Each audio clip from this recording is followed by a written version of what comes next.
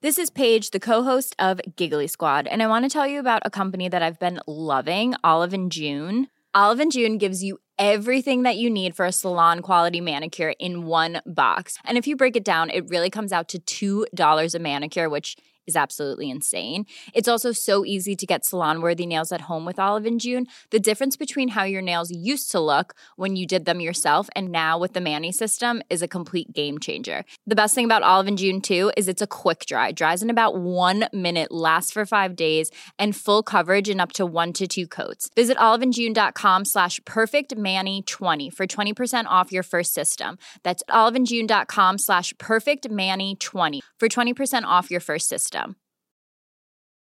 Hey, I'm Ryan Reynolds. At Mint Mobile, we like to do the opposite of what Big Wireless does. They charge you a lot, we charge you a little. So naturally, when they announced they'd be raising their prices due to inflation, we decided to deflate our prices due to not hating you. That's right. We're cutting the price of Mint Unlimited from $30 a month to just $15 a month. Give it a try at mintmobile.com/switch. $45 up front for 3 months plus taxes and fees. Promo rate for new customers for limited time. Unlimited more than 40 gigabytes per month. Slows full terms at mintmobile.com.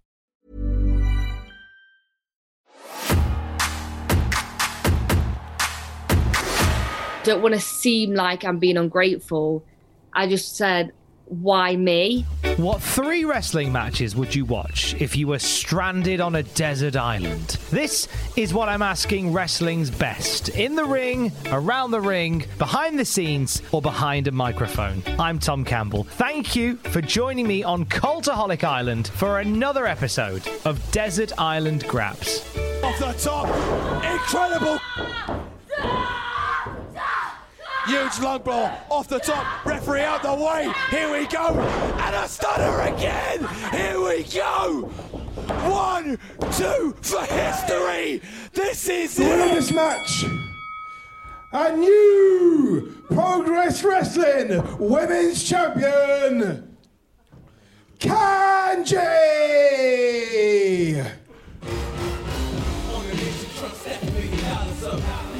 Where were you? Where were you in your life when you saw 2 incredible performers redefine sacrifice, redefine effort, and push themselves and an entire industry to say, I am number one? Giselle Shaw worked herself to the bone, but tonight the history books smile on one person, and it's someone who so deserves it.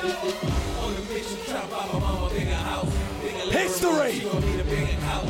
Let me introduce you to Kanji, the Progress Women's World Champion.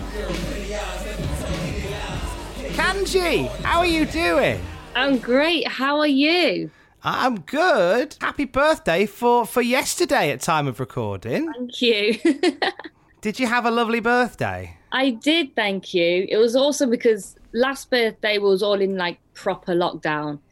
So this one with the restrictions easing up a bit, we could do a little bit more. So it was dead nice, yeah.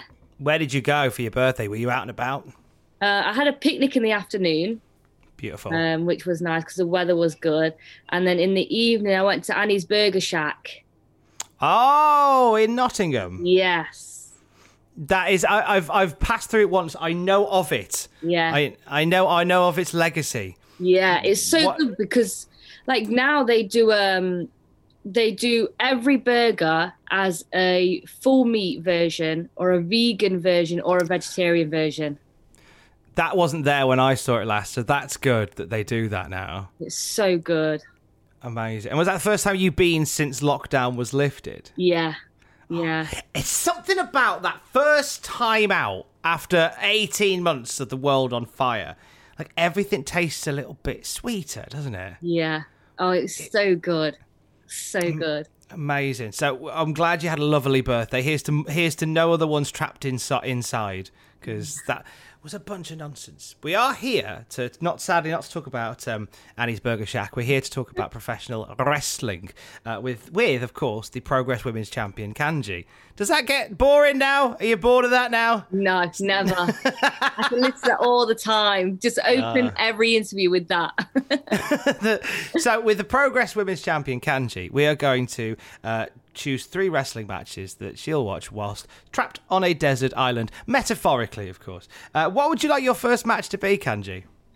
I would go for Mania 21, Shawn Michaels and Kurt Angle. Shawn Michaels, my issue with you does go well beyond the Royal Rumble. It goes all the way back to 1996. I won a gold medal.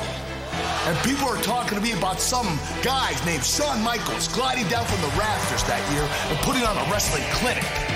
And that ate me up, Shawn. Because truth be told, you are one of the best of all time. But to even suggest that you're the greatest wrestler of this generation is an insult to me and everything I stand for. He is the most decorated athlete in WWE history. I'm an Olympic gold medalist. Kurt Angle is a former European champion, tag team champion, intercontinental champion, WCW champion, a king of the ring, and a 4-time WWE champion. I beat 5 of the greatest superstars in WWE history in a 6-man Hell in a Cell. I, Kurt Angle, am the greatest athlete ever in the history of the WWE. Kurt Angle, the Heartbreak Kid Shawn Michaels is a doormat for absolutely nobody. Despite all the accolades, you have never had the chance to go to the biggest stage of them all against Mr. WrestleMania. I will give you a show like you have never, ever seen before. Why? Because I can. I am simply the very best sports entertainer in the world. Nobody has ever outperformed Shawn Michaels in a big match situation. Shawn Michaels, this is what you can expect at WrestleMania.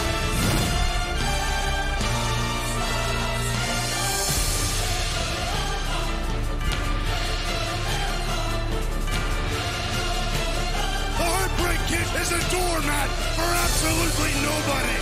At WrestleMania, HBK and Kurt Angle, first time ever.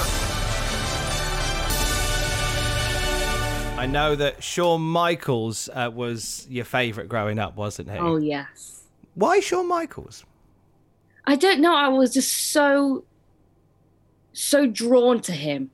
Even when he was a heel, I was so drawn to him.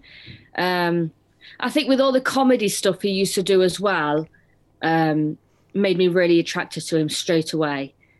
But then now I'm older and I look back at his stuff and I remember how I felt watching him. I genuinely feel like it's his charisma that caught me. And then when you go back and watch his matches now, with the knowledge I have of wrestling, I realize how much of a fantastic wrestler he really is as well. Like, it's all in the little things, isn't it, that Shawn Michaels does, the little flicks and the stuff. Is there something in particular that Shawn does better than anybody else? I think it's the ability to be a whole character as well as be this serious wrestler at the same time. I think it's because with a lot of people, it's either one or the other. But with Shawn Michaels, he's able to do everything you'd ever want in a character. And he's also able to do everything you'd ever want in a wrestler, just a standalone wrestler. So for him to be able to step out of each of those zones, but stay in the same one at the same time, it's crazy. Like that. For a guy who's had as many amazing matches as Shawn, why have you picked this one? Because to be fair, actually, WrestleMania 21 was my first Mania I was allowed to watch live. Oh, stayed up late. So that Mania is a big memory for me. So take me back there then. So you you finally got clearance to stay up late to watch WrestleMania. Who were you staying up late to watch it with? I was with my dad, my granddad, and my brother, but he fell asleep. There's always one that falls asleep. There's always one, isn't there, that does. So how old would you have been at that point then? This would be 05, 06? 2005, yeah. I'm 27 now, as of today. So how old would I be? Oh, hang on. Maths. I'm getting a blue screen error. You'd have been young. I would be young. Just old enough to stay up to watch the wrestling. Yeah. But your whole family are wrestling fans at this point then? My dad was, and my granddad, and yeah, my cousins, a few of my cousins, but not my mum or anything. No, just my cousins and my dad and my granddad. So we all had this like big interest in wrestling that we all just wanted to watch it together and everything. Yeah. Is there a moment from that match from Angle and Michaels that even when you talk about it, you can sort of replay in your head?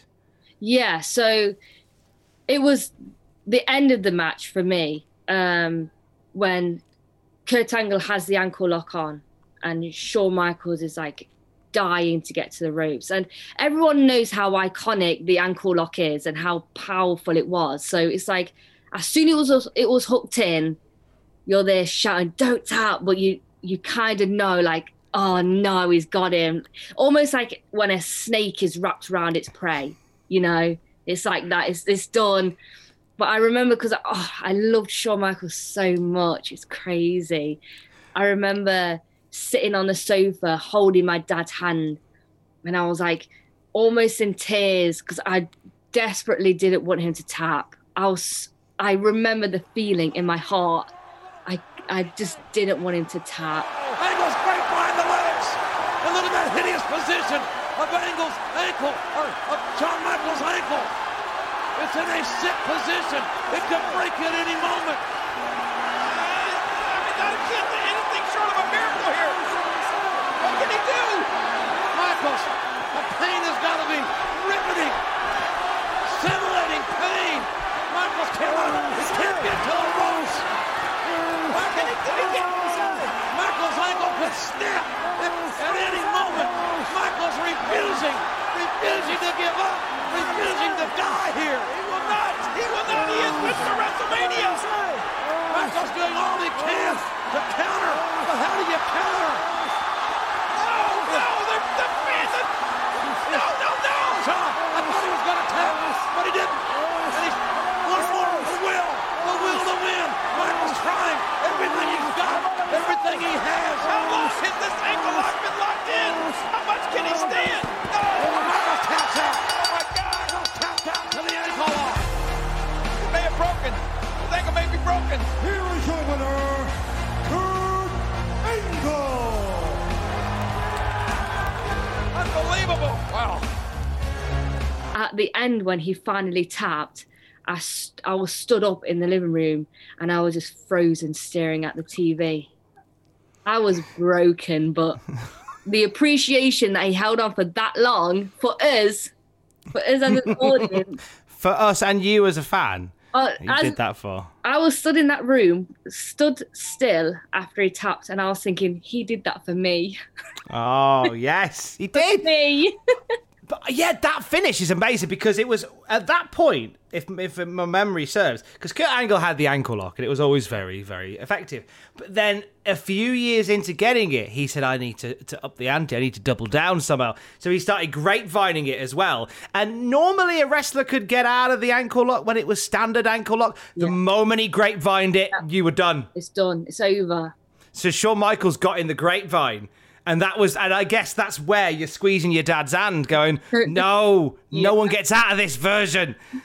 But maybe today, it was quite literally heartbreaking. It was. Am I right thinking that, obviously your brother was a fan and he fell asleep. Your sister was a fan as well. Yes. Yeah. So we all, like me, my brother, my sister, and quite a few of my other cousins, we all grew up watching it all together, collecting the figures and play wrestling. behind my granddad's back. So yeah, we all used to do it together. But I think as we've got older, we've all like parted and they've like stopped watching it and everything. But they're really interested in what I do anyway. When you were play wrestling, Right. what's the most expensive household item that you've broken whilst play wrestling? We actually, I don't think we ever broke anything. Oh, well done. There was a time where I was wrestling at home with my brother and it got a bit too aggressive, so that one of us got a little bit hurt. So it kind of turned into like, oh no, this is serious. And I remember he grabbed a handful of, do you know those Hot Wheel metal cars? Yeah, like the die-cast models, yeah. He grabbed a handful of them and threw them at me, and I moved and it hit our TV. So that was nearly a goner, but it didn't break it. I wonder that famous moment in a future Kanji match, which ends with Hot Wheel cars to the face. We'll just redo it. Yes! You can have that for free! Yeah. When Kanji was play wrestling, who you play wrestling as? I was always Shawn Michaels. I knew you were going to say Shawn Michaels. Honestly. I don't want to say boring, but boring. No. No, we did the music and everything. When we had trampoline on the garden, we used to set the music on the computer and open the window really like wide open. And we used to do the whole entrance and everything. So you mastered the Shawn Michaels entrance then? Like all the time. Every single time. Imagine the young Kanji coming out to Sexy Boy. Gender wasn't a thing when I was younger, clearly. Gender's not a problem when you're Sexy Boy Kanji. I'm excited for a Halloween episode of Progress where we do costumes. That's gonna be a thing. But so you knew really young that you wanted to wrestle. If you were doing it like in a play capacity, was there ever the idea like, you know, let's cast your mind back to being Sexy Boy Kanji, walking into the garden towards the trampoline with all the neighbours wondering what's going on? Was there ever a thought that this would be you'd be where you're at now? Was that ever a thought? I don't know. I think it was always a dream. It was always a dream. Whenever anyone asked me what I want to be when I'm older, I always said professional wrestler. Always. But when I was that young, I used to always say, I want to be a professional wrestler, but like the boys. Because from what I saw growing up, I just saw the girls were very sexualized, and watching female wrestlers wrestle in the matches, some of the matches they were doing with my granddad at such a young age, I kind of felt like, oh, do you know when like you sit with your parents watching a film and a sex scene comes on? It's like, well, you know, I'm not looking. It was kind of that. So I had that feeling all the time, thinking, I don't want my granddad to see me in some like bra and pants, you know? So I used to always back it up with like one of the boys because I wanted to wrestle. As much as you love Shawn, like you say, you love Shawn Michaels, and we've talked about like your passion for wrestling as a whole, but seeing how the women were represented, and I know you said like I want to wrestle like the boys, but were you ever off-put when you did watch that? When you watched that, did you ever think, is this what I'll end up doing? Or did you always feel like I want to surpass this? No, I never saw it as something that I'd have to do. Like that was, if I get there, I'm a female, so that's what I'm going to have to do. I never saw that. And I think maybe it's because I was so young and my brain didn't have the capacity to think like that. Maybe, you know, because I think when you're so young, your mind isn't mature enough to, I don't know, think of situations like that. I just knew what I wanted and what I wanted to do. So I just dreamt that's it. That's what I wanted to do. And that's where I saw myself, and that's what I saw myself doing. But yeah, I don't think I actually ever believed that it could come true. Maybe, I don't know. It was always, I want to be a wrestler when I'm older.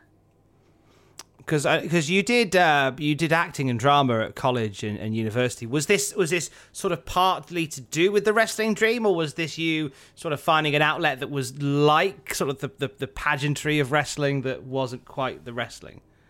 Yeah, I think so, because I've always been so into theatre and performance and things like that. I've always been into it. And obviously that comes hand in hand with wrestling as well, with the performance side of it. But sports side, I've always been so sporty. I've always played football since growing up. And I've always looked at, because we did taekwondo as well. So I was always looking for the sports that was so similar to wrestling. So we did kickboxing and things like that. And looking back now, it's like, I was always just trying to find the sports that mirrored wrestling as close as possible, you know? So, but yeah, I do think with the performance side, maybe that's why I was so into wrestling as well, because I was sporty, but I was also really into theatre and performance. Because it lends itself to the wrestling, just doing stuff like drama. But you got into it because, am I right that you really took the university to task when they were going to get rid of drama? Yeah, that's when I was I'm going to be a teacher. Yeah, because this could have been a whole different path that you went on when the uni was getting rid of drama, and you kind of went, no, I'm going to fight against this, and you pushed it to make that change. What's the situation at the uni now? Is drama still on the curriculum? It's not universities, it's schools. Apologies. Yeah, so they're trying to politics of it is they're trying to remove drama and say that it's not necessary for it's not necessary to be in the school curriculum at all, in secondary and primary school, where I 100% believe and I've studied that is wrong. There's so much. I mean, you have drama therapy, which saves people's lives, you know, so it was just something that I saw, and I was so passionate about saying that is wrong. Like, drama is so much more than just reading a script. Do you know what I mean? It's so much more. The skills and life lessons you can learn in having a good drama teacher. It's so important for human beings. Who was your drama teacher? It was a lady called Miss Johnson, and she was so kind and compassionate. So kind and compassionate. I loved her. It's important that people have people like that in their lives going forward. It's just, I won't get too into the weeds on it because, you know, it's not a political agenda. It's not a political show, but it's the idea that people want to get, you know, there's a movement to get rid of drama because they say it's not needed anymore. But then, you know, you have maths that teaches long multiplication, and I'm going to be honest. I've now I have something in my pocket that does long multiplication for me. I don't need to know how to do it off the top of my head. I don't think I've ever needed to know like sin, cos, and tan and all 17. The only way you'd want to know that is if you were teaching it. Yeah, which is a weird snake that eats itself. But with theatre, most definitely there's certainly a push for that. Do you think that had the wrestling thing not worked out, you'd have gone into maybe teaching drama, or would you have maybe done more acting and television work perhaps? Yeah, I think I would have definitely been more active in trying to get acting jobs. But I definitely think, I 100% think that everything you do is a path that the universe has given to you. So I feel like when I noticed that they're trying to remove drama out of the curriculum, I felt like that was a sign for me to know and to notice. So I do feel like I was made to go into teaching, you know. So because I did that and I'm doing it now, I feel like whether wrestling was here or not, I think I still would have done this, as well as gone into trying to be active in the world of theatre. But regardless of all of that, it did lead you to wrestling. It led you to House of Pain in Nottingham. What was your first day of training with House of Pain? Because it's that first day, it becomes either. It goes two ways. Either this is too much and I can't take this. This is what I thought it was, or you suddenly realise, oh wow, this is quite. I get this, and now it's like being a magician. Now I want to know how to do the tricks. Yeah. How was your first day at House of Pain? It was amazing. It was quite surreal for me to actually be so close, just so close to a wrestling ring, just a full-size wrestling ring that I was so close to it. It was surreal. So for me to get into that ring and just jump or walk around in it, it was like, oh my God, I'm going to make it. Like, this is my moment now, that it was like that. But as soon as we started rolling and practicing bumps on a crash mat, it was so good. And when I took my first bump off the crash mat, I only took one. I had a headache for about 5 days after. About 5 days. But I couldn't wait to get back to it still. There's such an unwavering optimism about you. The fact that you go, I had a headache for 5 days. But we laugh now. It was great. It's brilliant. Get me back there immediately. In those first days, I mean, I think I know the answer to this already, but was there ever like the slightest bit of doubt that this wasn't the right? You're full steam ahead at this point, aren't you? Once you're through the door. That's it. As soon as I got in there and I saw the ring, I honestly, inside, I felt this is it. Like, this is happening. So I was like, I was so determined to proper know everything and get to be the wrestler I really want to be. And at that time, I was like such a big fan of Becky Lynch as well. So I was like, I know what I want to do. I know what I want to look like in the ring. Style wise and everything. So, and it just kind of all formed together. Because at that point, as you were reaching House of Pain and getting into that, the women's wrestling world had changed so dramatically. From you no longer needed to sort of paraphrase or append with like the men do. Like, you now were like, because now it was the women's wrestling was on that even keel that it should have always been. And suddenly it seems like everything's possible. Yes, that's it. That's actually crazy when you compare to what we just spoke about, because before I was just saying how I wanted to be like one of the boys, but then I've just skipped ahead to now saying I was looking at Becky Lynch and I was loving Becky Lynch. So now it is like, now I have that those women that I really look up to and think, gosh, these are strong women who are winning in such a male-dominated sport. And I'm looking up to them and thinking, I want to be where they are. I want to be them. We're going to talk more about that rise to get there in a moment. But we've got to pick your second match. Kanji, what would you like your second one to be? By Shawn Michaels, Kurt Angle from Mania 21. What's match number 2, Kanji? Okay, I'm going to go. I don't know how often people have done this, but I'm going to go for a match from Ridgeway and Harada at Noah. Nice. Okay, good shout. No, and very few pro wrestling Noah matches get picked. So this one in particular, Chris Ridgeway. Now, am I right in thinking that you did a lot of training with Chris Ridgeway? Not so much training. I've been to his school once recently, and I think Chris Ridgeway, I'd say, is my favorite wrestler on the Indies. Actually, I'd say he's my favorite wrestler in the UK. Wow. Yeah, I find there is an intensity to him, isn't there? Yeah, like I want to be Ridgeway. I find him fantastic. Can you remember the first time that you saw him in action, and what was your thoughts? Can I remember the first time? can't remember the first time, but I know when I first came across him, I was like amazed with how hard and real, like legit he actually is, and how he looks.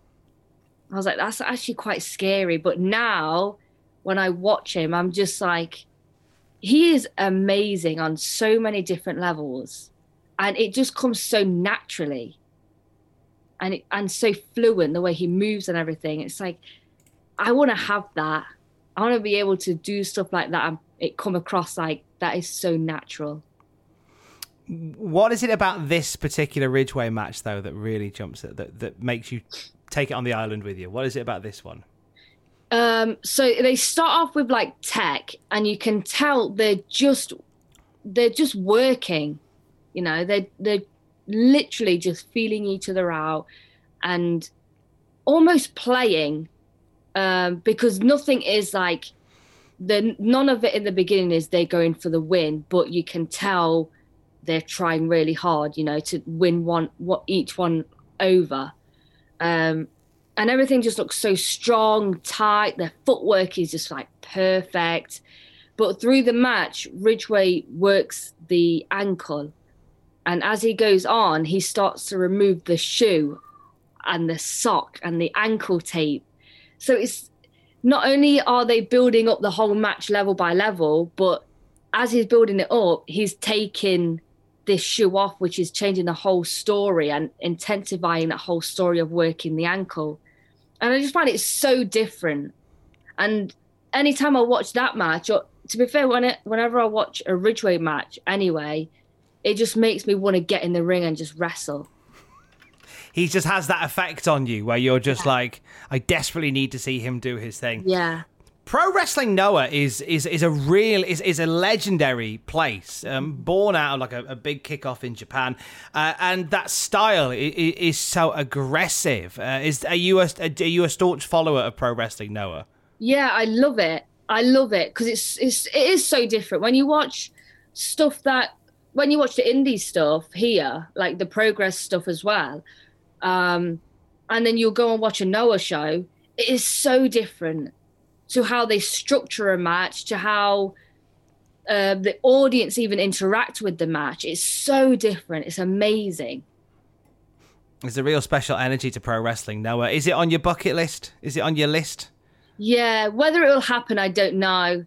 But I even said to Ridgeway one time, I said, because he's got like a Noah tracksuit. I said, I really like your tracksuit. Did you buy it? He goes, no. I was like, how did you get it? He goes, wrestling for Noah. And I says, I want one. Oh. I'm putting it out there. Kanji for Noah. Hashtag Kanji for Noah. I mean, what's amazing is when you know we talk about you is that when you talk about getting into the industry, like you really got into it in 2018. Like that's when it all started. Yeah. And you have flown through at an incredible pace.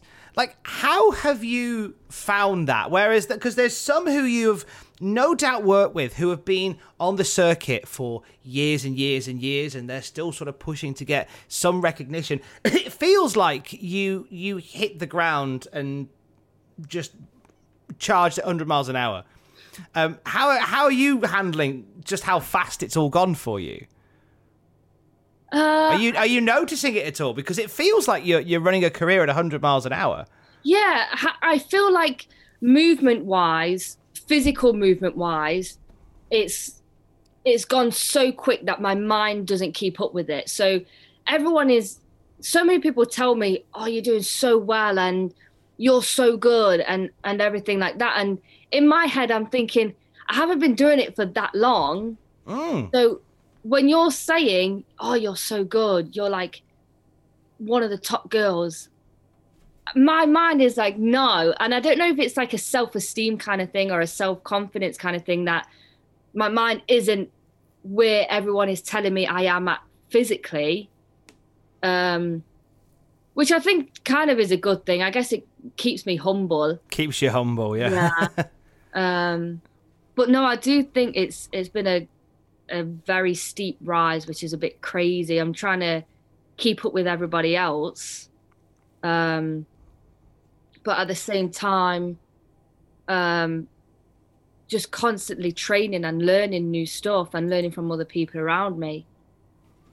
Because, I mean, is there a point that you can recall where you realise? Because, for those who don't know, 2018, you were doing stuff at Southside, at Pro Wrestling Eve. You were Defiant. You were a Defiant champion within 10 minutes. We'll get to Defiant in a minute. WWE, you did a tryout with WWE the following year. You were doing so much stuff at promotions all up and down the country. In your short period of time, you've even managed to squeeze in a career-threatening injury and come back from it. And this has all been crammed in to such a short burst of time. I don't think people truly appreciate it. But is there a point where you realised in 2018, this is suddenly picking up a lot of steam? I remember doing my first Southside show, which was me versus Xia Brookside, and that was just by luck, because I was only going to watch the show. I was only meant to be there to watch, and then the person who Xia was meant to be wrestling pulled out. I think she was sick. So luckily, as everybody gets told, if you go to a show, always take your gear. And I did. And Ben, the promoter of Southside, asked me if I wanted to wrestle Xia. So I was like, of course. And that was the first time meeting her as well. And luckily that went really well. And he really liked it, so he kept bringing me back. But it was literally from that one show, that's when it all set off. So honestly, I owe Ben at Southside so much for just giving me this chance. But when the Defiant stuff came in, I was like, damn, this is crazy. What is happening? Because Defiant, especially the women's championship at Defiant, was so big.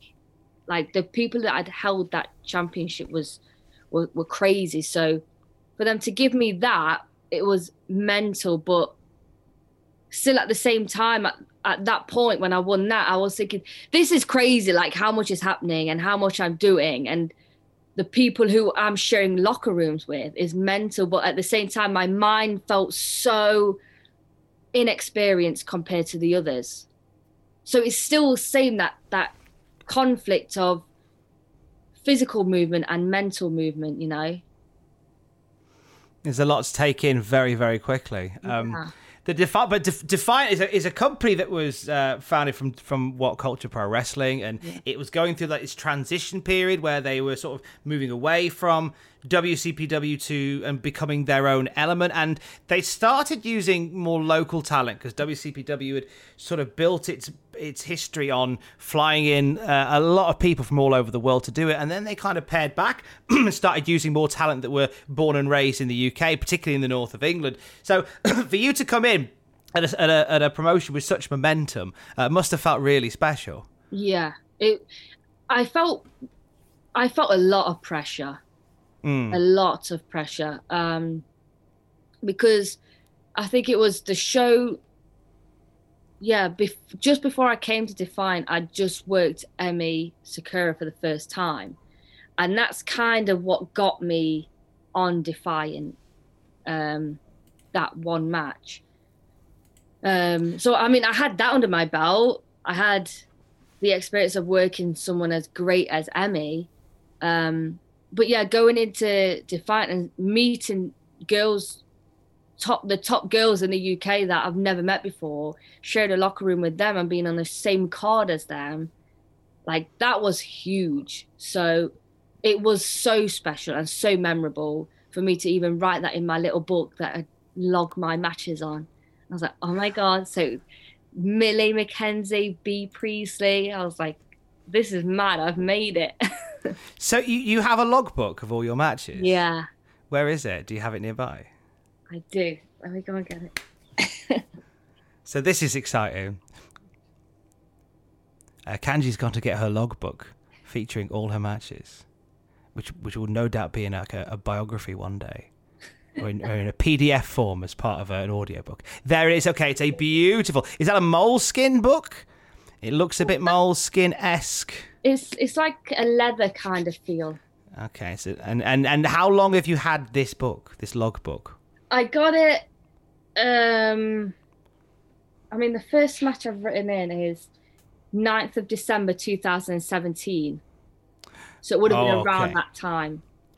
So what was the first match then? So this is actually a good little bit of historical documentation. The first match in the logbook, what was it? It was my debut show at House of Pain. It happened in St. Anne's in Nottingham on the 9th of December 2017. And it was me teaming with a girl from a wrestler from the school, Hannah James, and Felony against Luna Rocks, Piper Kinney, and Harley Harris. Oh, now do you put any other notes in there, or is it just listing the matches as they happen? Yeah, it's listing the matches as it happens, and then I put the result and what happened in the result. So Kanji pins Piper. There you go. If it was the other way around, it wouldn't have got in the book. It's not in there. But that's great that you log it all, and it's like a nice little reminder. Do you ever find that you just go back through sometimes and just sort of breathe in just how far you've come in so quick amount of time? Yeah, definitely. I always have a good look through, like start from the start and have a look through. Sometimes I like to go back, and if I'm like talking about a specific match, I like to go back and look at that match and see what I was doing around that time, which is always really interesting. So it's like when I used to talk a lot about the Iron Woman match, or when I go back and talk about that, I look what happened between the first Iron Woman match or like the first time I worked Charlie Evans to the last time I worked her, and just see how short time space it was, but how much I did in that space. How much you crammed in between there and then. Yeah. Gosh, it's a wonderful little it's a documentation of everything that you've done. Yeah.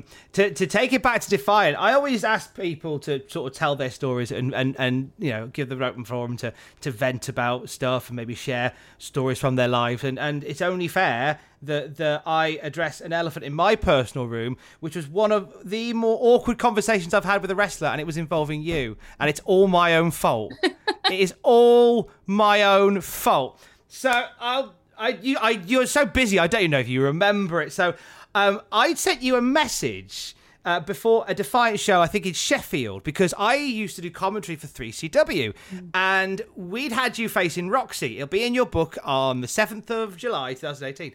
And you'd wrestled a belter, and I was told just the night before this show in Sheffield that you were coming back and you were facing Amy Sakura. So I'd sent you a message. I was like, I'm just really delighted to hear that you're on the books. You bloody smashed it last time. Can't wait to see you again. I like, you know, a lot of the times we spend too much time complaining about when things are wrong. I don't think we tell enough people when we appreciate them. So I messaged you, and I ended up being at that Sheffield show, and we were chatting for ages, and it didn't click that it was you. I don't know why. I hadn't clicked that it was you, because you were so lovely. You came over and said hello, and we were chatting I was like, and then it was about 10 minutes into the conversation, I went, oh God, how did I not know? And honest to God, right, that has, I've been all over blessed to have a life which has taken me many different places, many different jobs. My interaction with you that night, Kanji, just lived here. It lived here, like just under my chest. So every time I see you just being brilliant in the wrestling, it just pulsates a little bit. You go, remember that time you embarrassed yourself in front of Kanji? So, and I remember my response to it, you might remember this, you probably don't, was at that show in Stockton? No, it's in Teesside somewhere. And it was the show where you faced Amy Sakura. I bought a bottle of Coke. Oh, yeah. You remember it now? Yes. Live in my awkward with me. It's when they were doing bottles of Coke with people's names on. Share a Coke with whoever. I'd bought a bottle of Coke and written Kanji on it. And I said, hey, I've got that so I don't forget again. And even then, I think I kind of walked away and went, I hope you remember why I've done that. Otherwise, that's weird. You just bought me a random bottle of Coke. Just a random weirdo went and bought you a Coke with your name on. Thanks, I'll treasure it. But I don't know whether you even remember any of that. I do. Oh, damn it! I do, because you turned around and you was like, I'm so sorry, I've only just realised who you were. And I was like, oh my gosh, this is so weird. This is awful. I know. For the rest of my days, as I continue to watch you, as you know, on the day that you headline WrestleMania, win both women's championships, I will probably send you a DM and apologise again for it. It'll be something that stays in my soul forever. But the point, but what it was that was in 2018, and you were just suddenly everywhere, and the Defiant stuff was really kicking off, and within like 10 minutes of being at Defiant, you were the women's champion. You must have been amazed at how fast that even came as well.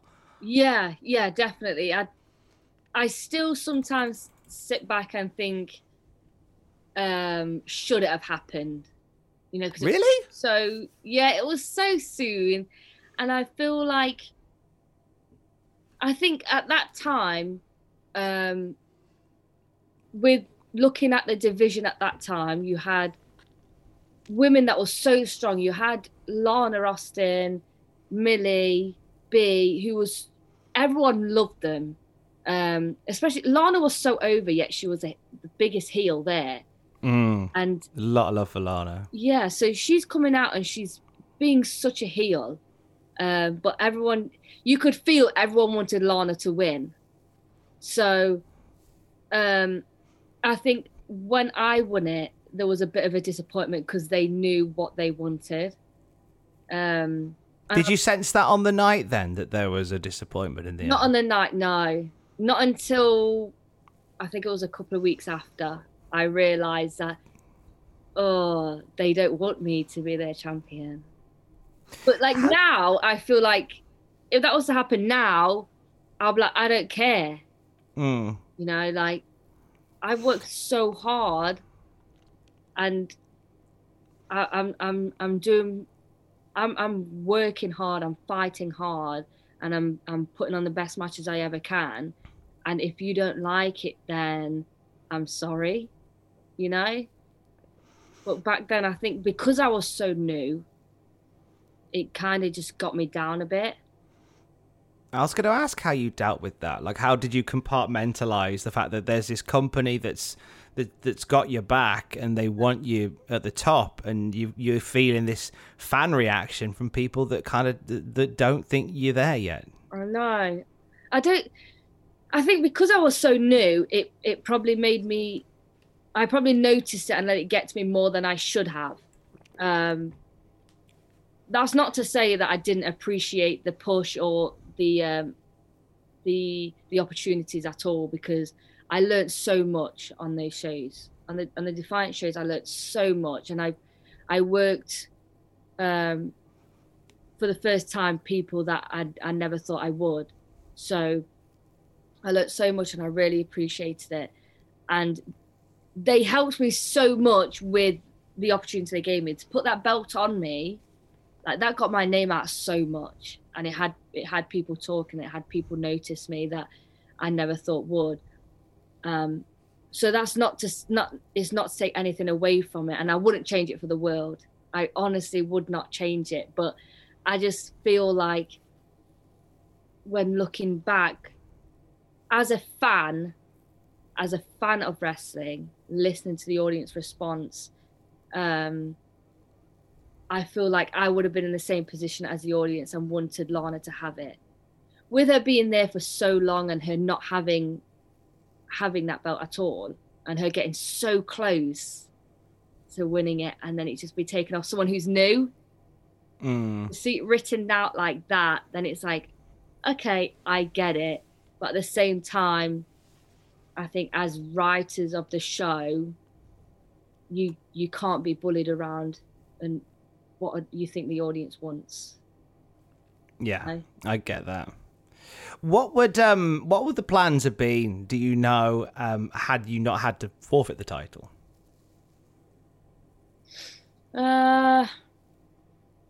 were you privy to that much down the road, or? I didn't know. I didn't know anything. No, because it was. I think I was meant to feud with Lizzie anyway. I don't know what the plans were for that, but I think Lizzie fitted in so well with Defiant that I think, if anything, because she did so well, I think it would have been no doubt that they would have eventually put the belt on her. If not, that match we were supposed to have then. She's somebody that just has this energy about her, and I think that, yeah, as you say, she was just a good fit for it, I think. Talk to us about the injury, because it obviously led to you forfeiting the title, and it kind of, by the time you were sort of ready to get going again, kind of Defiant wasn't really there anymore. And like, how did the injury occur, for those who don't know, first of all? I was wrestling at a Mega Slam show. I was wrestling at a Mega Slam show, and my finish, which is the stunner, where I hold people's hands so our fingers intertwine with each other, and I run up the ropes. As soon as I get to the top, I spin around and jump into a stunner.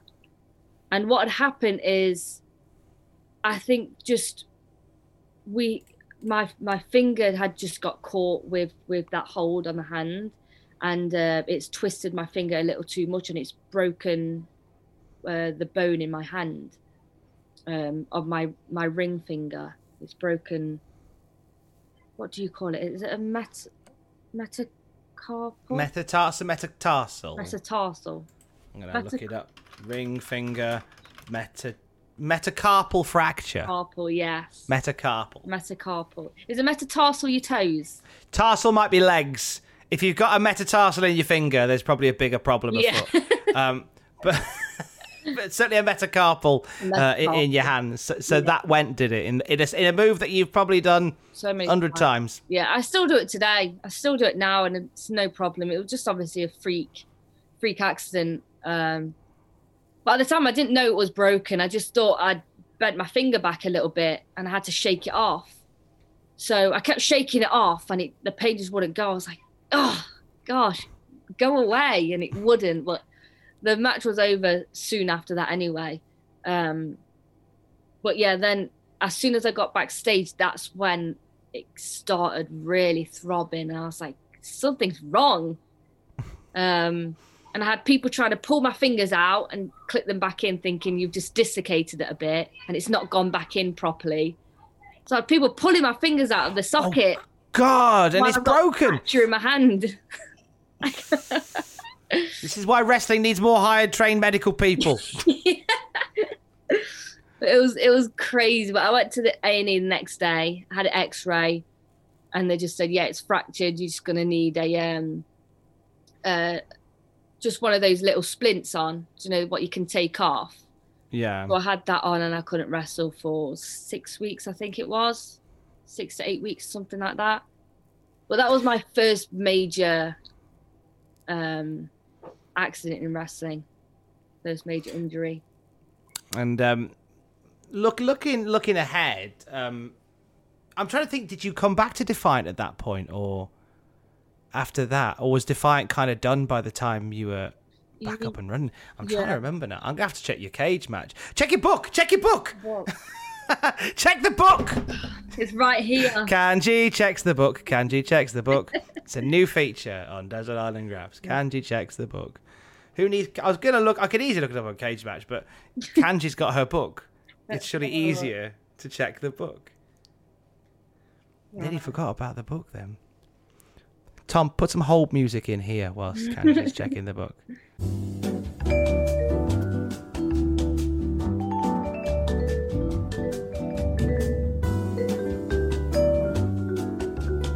No, I didn't. After that, it wasn't long after that when I had the NXT tryout. Talk to us about that then, because everyone's got a unique experience when it comes from that. But what was the vibe you got from your tryout with NXT?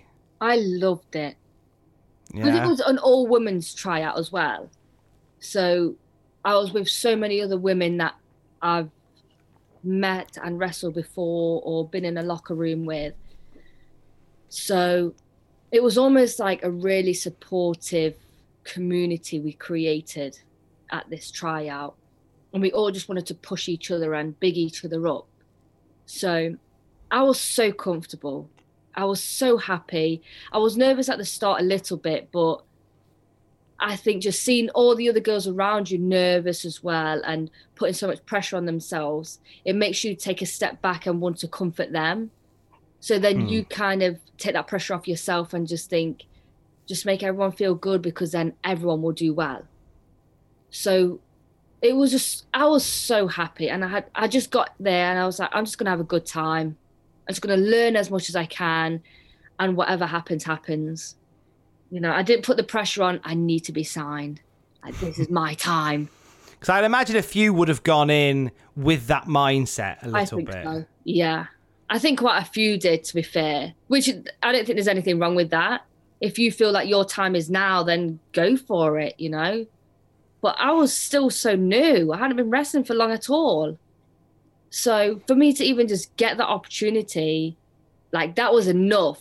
So anything that came after that, I would have been, you know, over the moon. But at that point, I was like, I'm just going to have so much fun and learn as much as I possibly can. What are some of the big learns that you took away from that tryout? Ring conditioning and just conditioning in general, because the amount of press-ups we had to do was dirty. Oh my gosh. How many? We didn't even count. They were just saying, go, go, go. But it wasn't even just press-ups. It was like a drill. So it would be going into like a load of sit-ups where we had to go off the trainer telling us when to sit up, when to go down, into loads of feeds. So you wrestling feeds, from lying down to standing up in a fighting stance. And then that went straight into a load of squats, into loads of press ups there. But it'll be like down, up, down. So you have to hold it in that position, and then it's up. And then you do it all over again. And the next day, everyone was like, I can't move my arms. It was hard. But you'd have to do it all again anyway. And it shows you, because you'd never do that at home. Or if you did, then that's amazing. But at home, you haven't got that fear or that pressure that you don't want to look like you can't do this. So you do it. And you amaze yourself. Like, I was amazed that I did it.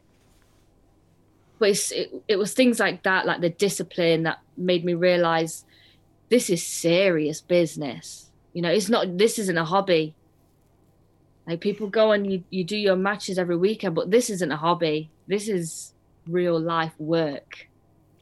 There was obviously a lot of love for you that came from that, because you did end up on NXT UK. But what was when the training, when the tryout ended, did you get feedback, and were you surprised by what they said? Yeah, I was, because we had like a promo class as well, and I was so nervous with doing promos and that, just because I felt I hadn't. Because I was so new, I hadn't thought much or done much character work anyway. So I felt a bit vulnerable, like, oh, you're not seeing me as a character right now, because I haven't delved that much into it. I haven't spent that much time figuring out who I am as a character yet. So I felt really vulnerable in doing that. But they said they kind of just wanted to see our presence and our vocal skills and things like that. So we didn't have to actually do a promo in character. It could be as a talent cutting a promo, you know. So I learned so much from that. Listening to other people's feedbacks as well was amazing, because people did their promos in front of us. So we listened to Mr. William Regal give feedback to everybody, and things like that. And even like little tech work, we was able to do some tech work, and William Regal coming round and teaching us a little tiny movements and things like that just make that a good hold excellent. You know, it really makes you look at the attention to detail, which was awesome. I have to ask you before we move on from this bit, but when you say, with the promo class you could play a character, did you do Sexy Boy Kanji or not? Oh, I didn't. What? You missed a grand opportunity to give him Sexy Boy Kanji. Imagine asking them, you need to play the song. Hang on. Play this off YouTube. I'll be right back. Someone hold my phone, just play it off my phone. Can you put a trampoline in the middle of the room? Just it puts me at my ease. It takes me back. It's been amazing. So you got some good feedback then. You had like anything in particular that you got? They were very happy with my ring presence. Yeah. Which really surprised me because I remember at uni when I did drama, I was told I need to improve on my stage presence. Right. So to get a comment at the wrestling tryout and say my ring presence is really good, that was like, oh my God, this is my calling. I was never meant to be on stage. That's why. But I think when it comes to like ring presence or stage presence, it's not just one thing. You know, there's so much that goes into having good stage presence, ring presence. So that was a huge compliment for me.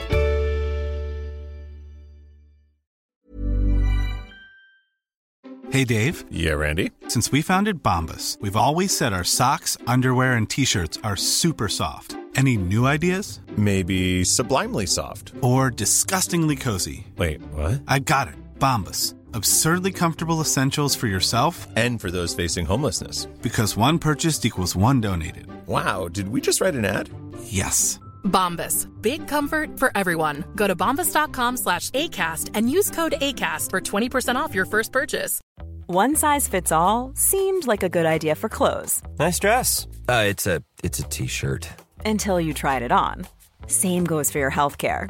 That's why United Healthcare offers a variety of flexible, budget-friendly coverage for medical, vision, dental, and more. So whether you're between jobs, coming off a parent's plan, or even missed open enrollment, you can find the plan that fits you best. Find out more about United Healthcare coverage at uh1.com. That's uh1.com. Hi, I'm Daniel, founder of Pretty Litter. Did you know cats tend to hide symptoms of sickness and pain? I learned this the hard way after losing my cat, Gingy. So I created Pretty Litter, a health monitoring litter that helps detect early signs of illness by changing colors, saving you money and potentially your cat's life. Pretty Litter is veterinarian developed, and it's the easiest way to keep tabs on your fur baby's health right at home. Go to prettylitter.com and use code ACAST for 20% off your first order and a free cat toy. Terms and conditions apply. See site for details.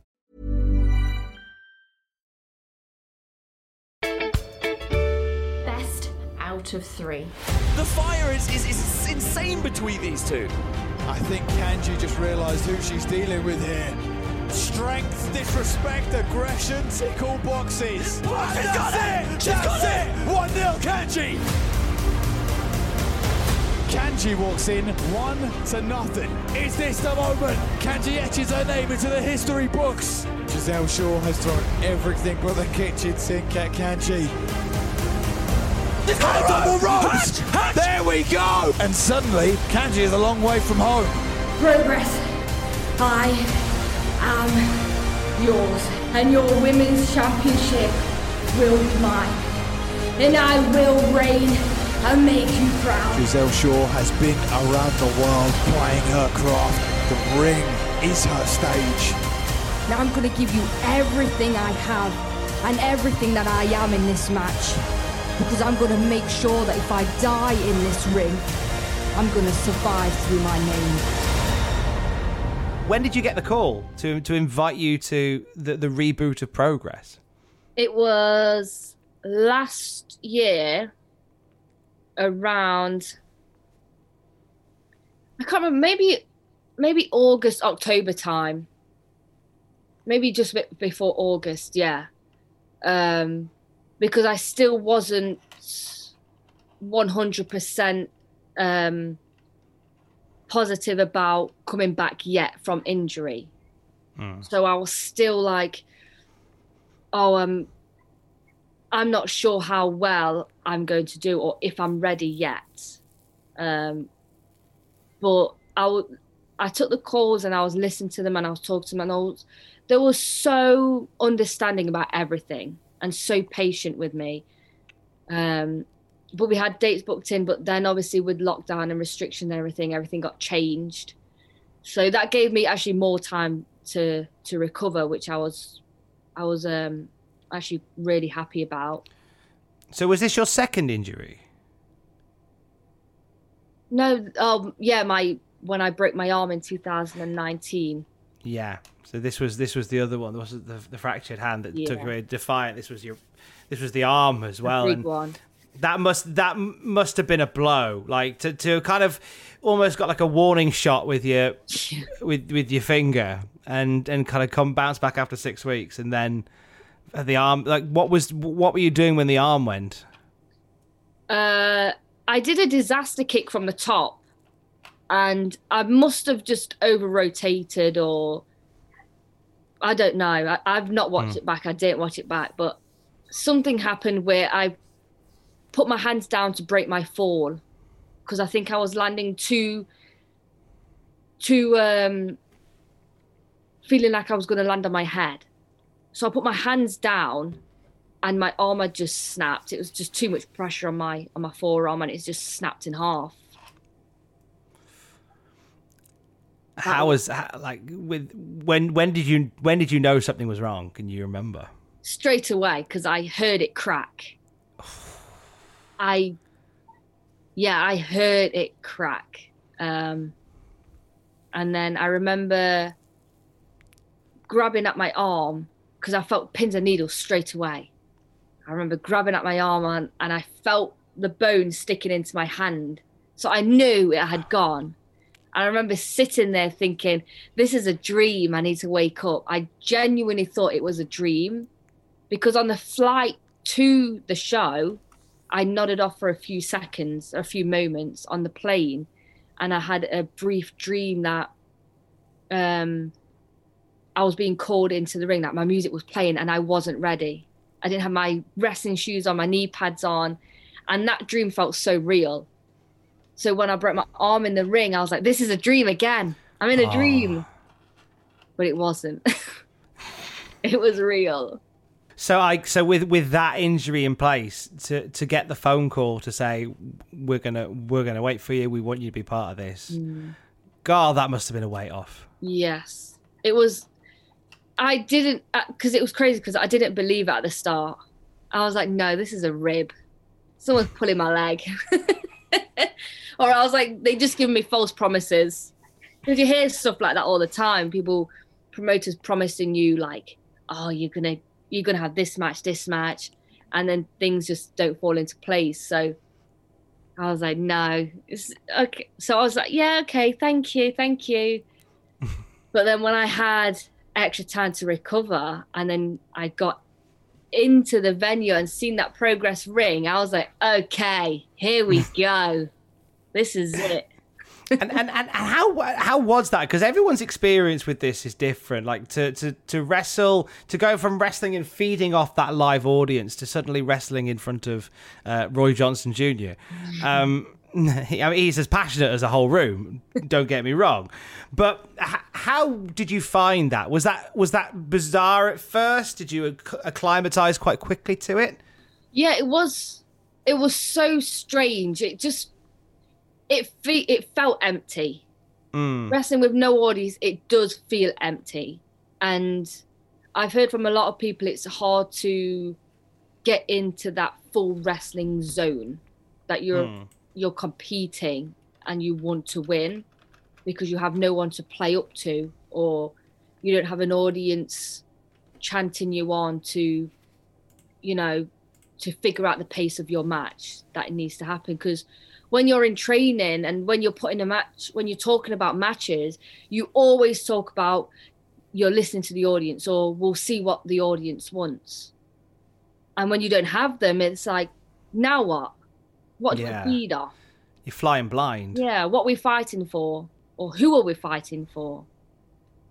So it's so different, but I think I definitely got to a point where I was able to cut it out and just not pretend that there's an audience there, but just adapt. So it's and you've adapted to the point where we had Giselle Shaw on last week, and singing your praises, obviously. Oh, bless and because you guys put Progress on the map in 2021 in this year with a best of 3 series that just got the industry talking, and I wanted to chat to you a bit about that. So, like, when did you when was the best of 3 pitched to you? Can you remember? Yes.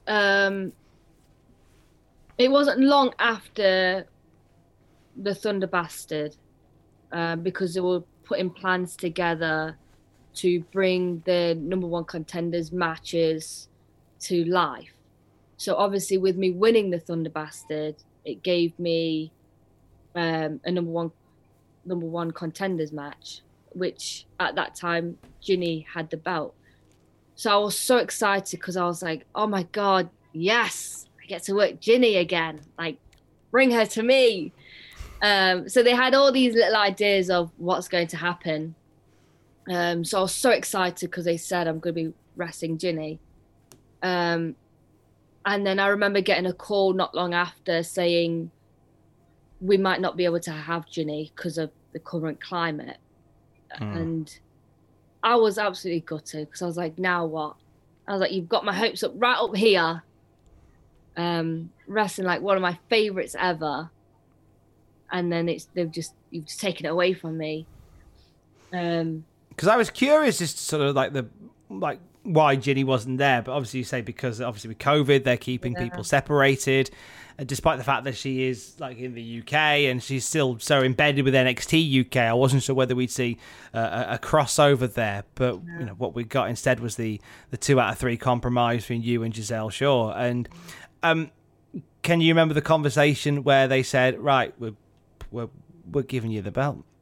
Yeah, I was so shocked because, and to be honest with you, when he said it, I said to them, I was like, can I just say something? Can I just put something across first? And it was like, yeah, sure. And I was like, don't take it as in a way that I'm moaning or questioning anything you've got planned or your creativity or anything like that. I said, I don't want to seem like I'm being ungrateful. I just said, why me? Because I see Giselle as someone who is at the top of the independent scene. When you talk about women's wrestling right now in the UK and international wrestlers, Giselle is a name that is up there. And because she's worked so hard at Progress recently before as well, I was thinking, why me? Why are you putting on me when you've got Giselle right there, you know, who is already in the championship picture? So why me? And I think as well, I was just concerned with having the emotions of how I felt when it happened at Defiant. I was going to say this sort of draws what you're saying here, draws a lot of comparisons with you in Defiant in 2019, how you didn't feel like you were worthy and how you're almost pushing somebody else in front of you. Yeah. Is there like what's the phrase? Is it like an imposter syndrome thing with yourself? Because it's quite common in a lot of people that work in the industry, especially when there's so many names and so many people doing stuff. Would you say that you suffer imposter syndrome, or that you deal with imposter syndrome, Kanji? I'm not sure. I don't know. I think it's just... I only say because, like, on the 2 occasions where you've been given major titles, your response was always, "Oh, I don't know, they're pretty good. Yeah, they're good. Look at them. Maybe go with a pie, I'll go with a..." And it smacks to me because I get it. I deal with it a bit myself, and it's like the whole idea that you almost. When someone says we're going to do this, no, there's someone better. It's fine. I'm fine. Maybe someone, and do you have to go? Oh no, they clearly want you there. So I have to tell myself that they're not. People don't like. I don't get offered a job on the radio or working for anywhere. They're not offering it me like out of sympathy. Yeah. Like the climate is too fraught to offer somebody a job out of sympathy. That's kind of what I tell myself. And it's like with yourself, like they're not giving you the progress title out of any misplaced sympathy or lack of guidance. It's like, well, we think this is the right person. Yeah. So. I think it's so easy though to convince yourself otherwise, rather than have someone could Progress could come to me and explain to me over and over again why me and what they think of me and how much they want to do with me and how good they think I can be and what my potential is. But as soon as you put that phone down, it's so easy to convince yourself the complete opposite of everything they've just said. Do you know what I mean? It's like your mind is your own enemy so many times. Out of interest, when you said why me, what did they say? Honestly, he turned around and says, why not? And I was like, okay. But they kind of just was just saying how much of a character and talent I am, and they think it's so fitting to run with me having it, especially being the one the champion having it after Ginny. They just felt like that was the most fitting, which obviously it's putting no disrespect or anything on any of the other girls, especially Giselle. And I think there was a reason they put me in with Giselle, because she is so fantastic. And I feel, especially watching her recent stuff at Progress as well, I think Giselle has the ability to make anybody look good. Anybody. Because she knows, and she's so full of wisdom with what professional wrestling is and how it should look, that it's not a one-way street. You're working together to put on a fantastic match. You are working together, and you both need to take on that responsibility to make each other look great. When did you realize the series of matches you were having was taking the world by storm? Because that surely was. Did that come as a surprise in the first place that you were doing this? And obviously, the matches were going to be great anyway. But like to go from announcing this to the best of 3 to WWE acknowledging the entire thing, to you guys appearing on the bump. I mean, WWE don't even acknowledge Piper Niven's name, but they acknowledge Kanji versus Giselle Shaw, best of 3. Like, when did you realise that this was all starting to become something pretty big? It's crazy because me and Giselle, we were so determined to make this best of 3 the best ever. Like, we was talking for so long, and we was so serious about this and so passionate about putting on our best work. So we thought, and we worked so hard, and I'm honestly looking back now, I'm so proud of us. And I tell her all the time, I said, I'm so proud of us. And she says the same. After each match we had, the reception we got from the other talent that watched it was insane. So we had an idea of how well we did, or how well we came across with the feedback we were given.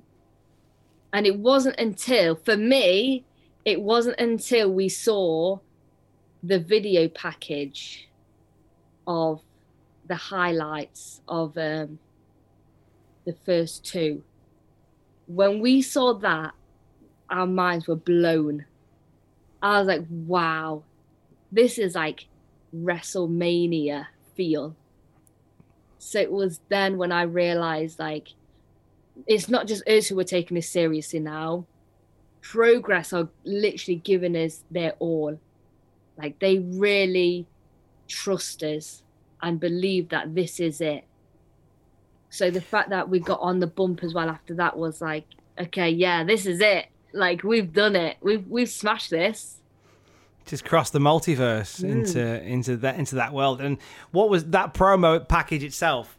It lends itself nicely to about 10-15 minutes ago. We talked about how the promo classes surprised you, and how you feel that like your best is in the ring and not so much in delivering promos. But you hit us with the ultimate line at the end of that, where you talk about how, like, if you die in the ring, your name will live on. And it was just a little line, just a little bit, but it really kind of put you over the top, I think, as this is somebody that can go out and perform. But geez, this is somebody with freaking heart as well. Like, here we go. And to see it come to life like that and just take the world on was amazing. And you're now the Progress Wrestling Women's Champion. Sexy Boy Kanji is the Progress Women's Champion. It's nice to see. What would you love to do as champion in Progress? I know there's plans for shows to get back up and running for the crowd soon. And do you have any idea when those will be? Have they give you any indication? No, I think Progress are quite comfortable in not needing to rush anything. So I think they're just taking it as, we'll see what happens. And when it comes to a time that we can safely do live shows, then we will. But for the time being, we're not putting that pressure on the talent or on the crew. So there's not been much talk to us anyway. But hopefully, I mean, it'll be great to get Progress up and running this year anyway, at the end of this year, hopefully. I mean, that'll be amazing.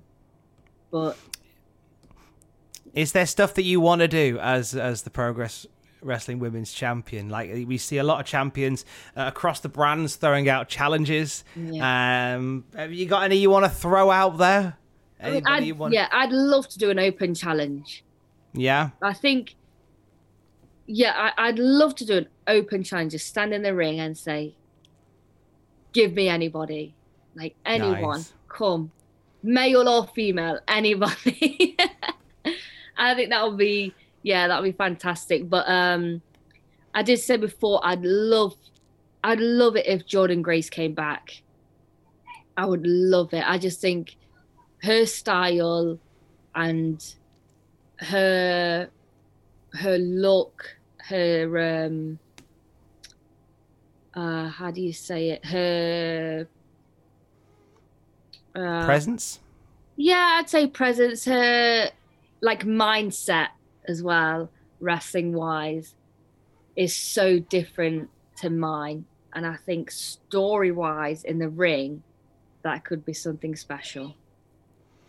As a former Progress Women's Champion, she's a force of nature. She's doing amazing stuff in Impact Wrestling, but you never say never, do you? You never say never. That's it.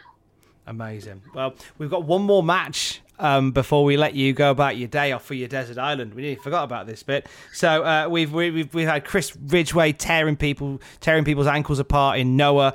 We've had Kurt Angle ripping your boy Shawn Michaels' ankle to strips at WrestleMania. What would you like your third match to be? Does it involve an ankle or not, Kanji?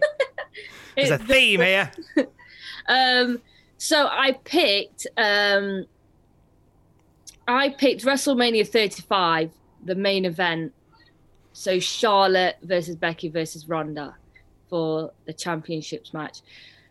I wouldn't say, I think it's clear to say that it's not the greatest match in the world.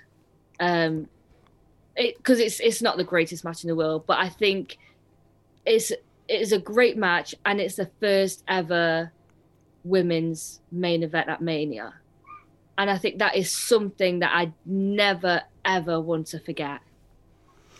To go back to Kanji talking about, again, we mentioned it earlier about being a wrestler, but one of the men, one of the boy ones, and to see like how all of a sudden, not all of a sudden, it built and built and built to see the women in the main event, and in a match that absolutely should have been the main event. Nothing else had that scale of build quite like those three.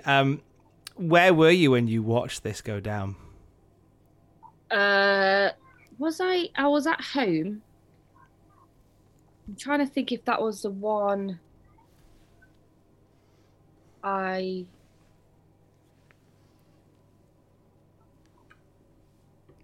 Would you have been with the family at that point, or would you have been... No, I watched it. I either watched it on my own or I watched it with my best friend Josh. Do you know Visage? Yeah, I do know Visage. Yeah. I think it was... So that was 2000... Oh, no! You know what this was? I didn't even... Oh, no, it was. Because I remember one time at that Mega Slam show, I broke my hand, I didn't watch the main event before that at all. The show, the pay-per-view before that. And I was like, nobody tell me who won. And then I went the whole day without knowing who won the match. And then it gets to the evening and Visage messages me saying, can't believe Becky won, so deserving. Oh! I was like, what did you just do? Visage! Yeah. Livid. I had my mum messaging him, telling him off and everything. What an arse. Yeah. Bless him. Ruined it for me. But so you would have watched it post Mega Slam, would you? I think that was it. That might have... let me think. Let me look back at my book when it was. Oh, yeah, check the book. Check the book. Check the book. Kanji checks the book. We did a jingle. Yeah. That would have been the one. That was it. 8th of April, 2019.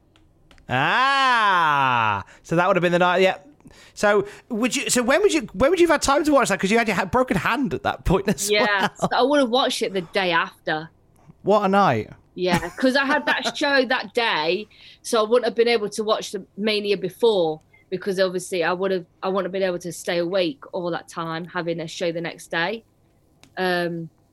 So yeah, I had to wait, but it was still magical to even just know and have that big setup. Like the whole world knows this is the first ever time the women are main event in Mania.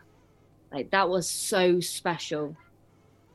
So, and they went all to town with the entrances. Like I remember Charlotte Flair coming in on a helicopter. Yeah, the big entrance with the red carpet. Joan Jett playing Ronda Rousey to the ring. Yeah. Becky Lynch keeping it dead simple because it's just with the man written on the big letters, and I like that touch as well. It was ace. Yeah. What was more devastating that night, breaking your hand or Visage ruining the ending of Mania? Oh, it would have been the hand, but I was upset. I was like, first my hand, now Visage ruining the Mania for me. I tried so hard as well. I didn't go on social media at all that whole day. I was like, nobody's ruining this for me. One more question, and then we'll do this. We'll do the plugs and stuff, and we'll let you go. But if you had the chance, to step back in time, we go back. There's young Kanji, there's young Winona, and she is stood in the hallway, and she's about to walk towards the trampoline. She's just about to press play on Shawn Michaels .wav, and you get the chance to tap her on the shoulder and tell her something. What would you tell her, knowing what you know now? Wow, that is nice. What would I tell her?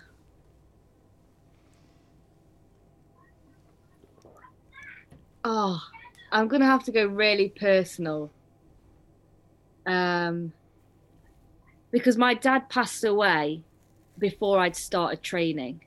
Before I'd started training at all, or before I'd even thought about training or found a school near me, my dad passed away, so he never knew.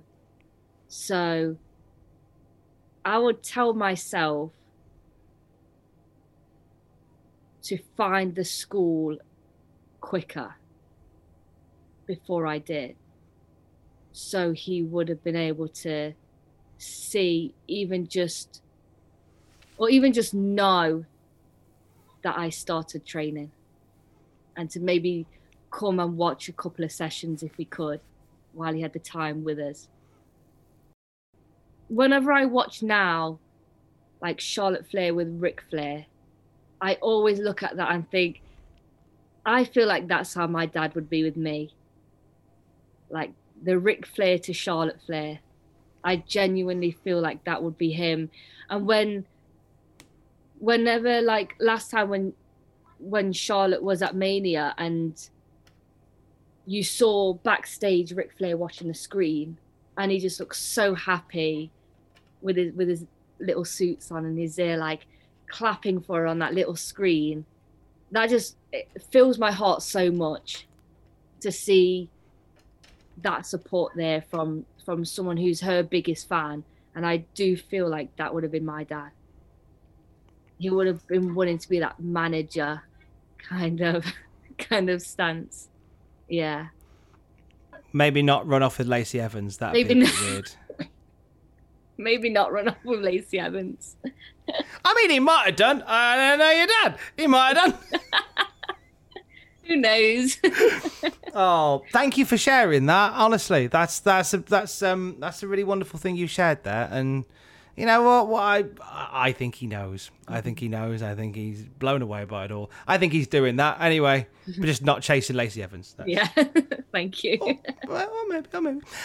This has been a wonderful hour and a bit of your time, and I cannot thank you enough. Like as I said, you've blown everybody away with the speed in which you've grown and you've pushed into the system, and the fact that I got to recount a story about an utter embarrassment that I suffered in front of you, but the fact that I get to do it to you as Progress Women's Champion is flipping brilliant.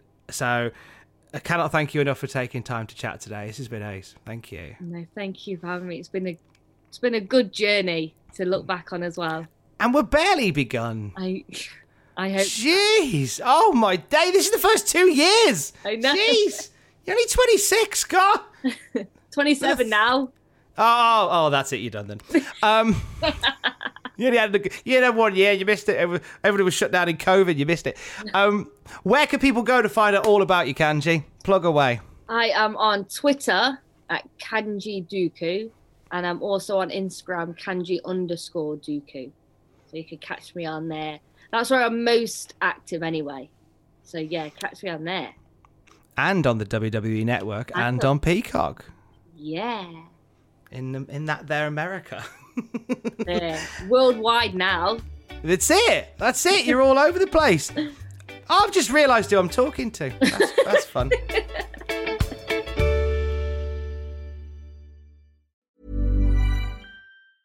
Even when we're on a budget, we still deserve nice things. Quince is a place to scoop up stunning high-end goods for 50 to 80% less than similar brands. They have buttery soft cashmere sweaters starting at $50, luxurious Italian leather bags, and so much more. Plus, Quince only works with factories that use safe, ethical, and responsible manufacturing. Get the high-end goods you'll love without the high price tag with Quince.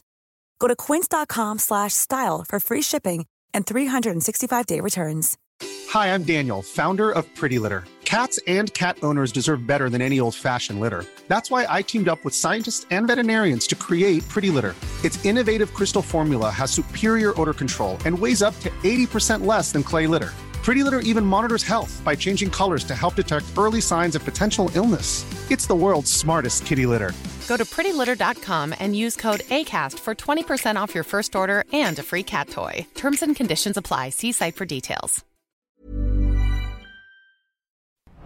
For all the wrestling headlines in just 10 minutes, search Cultaholic Wrestling News on Apple, Spotify, or wherever you get your podcasts from.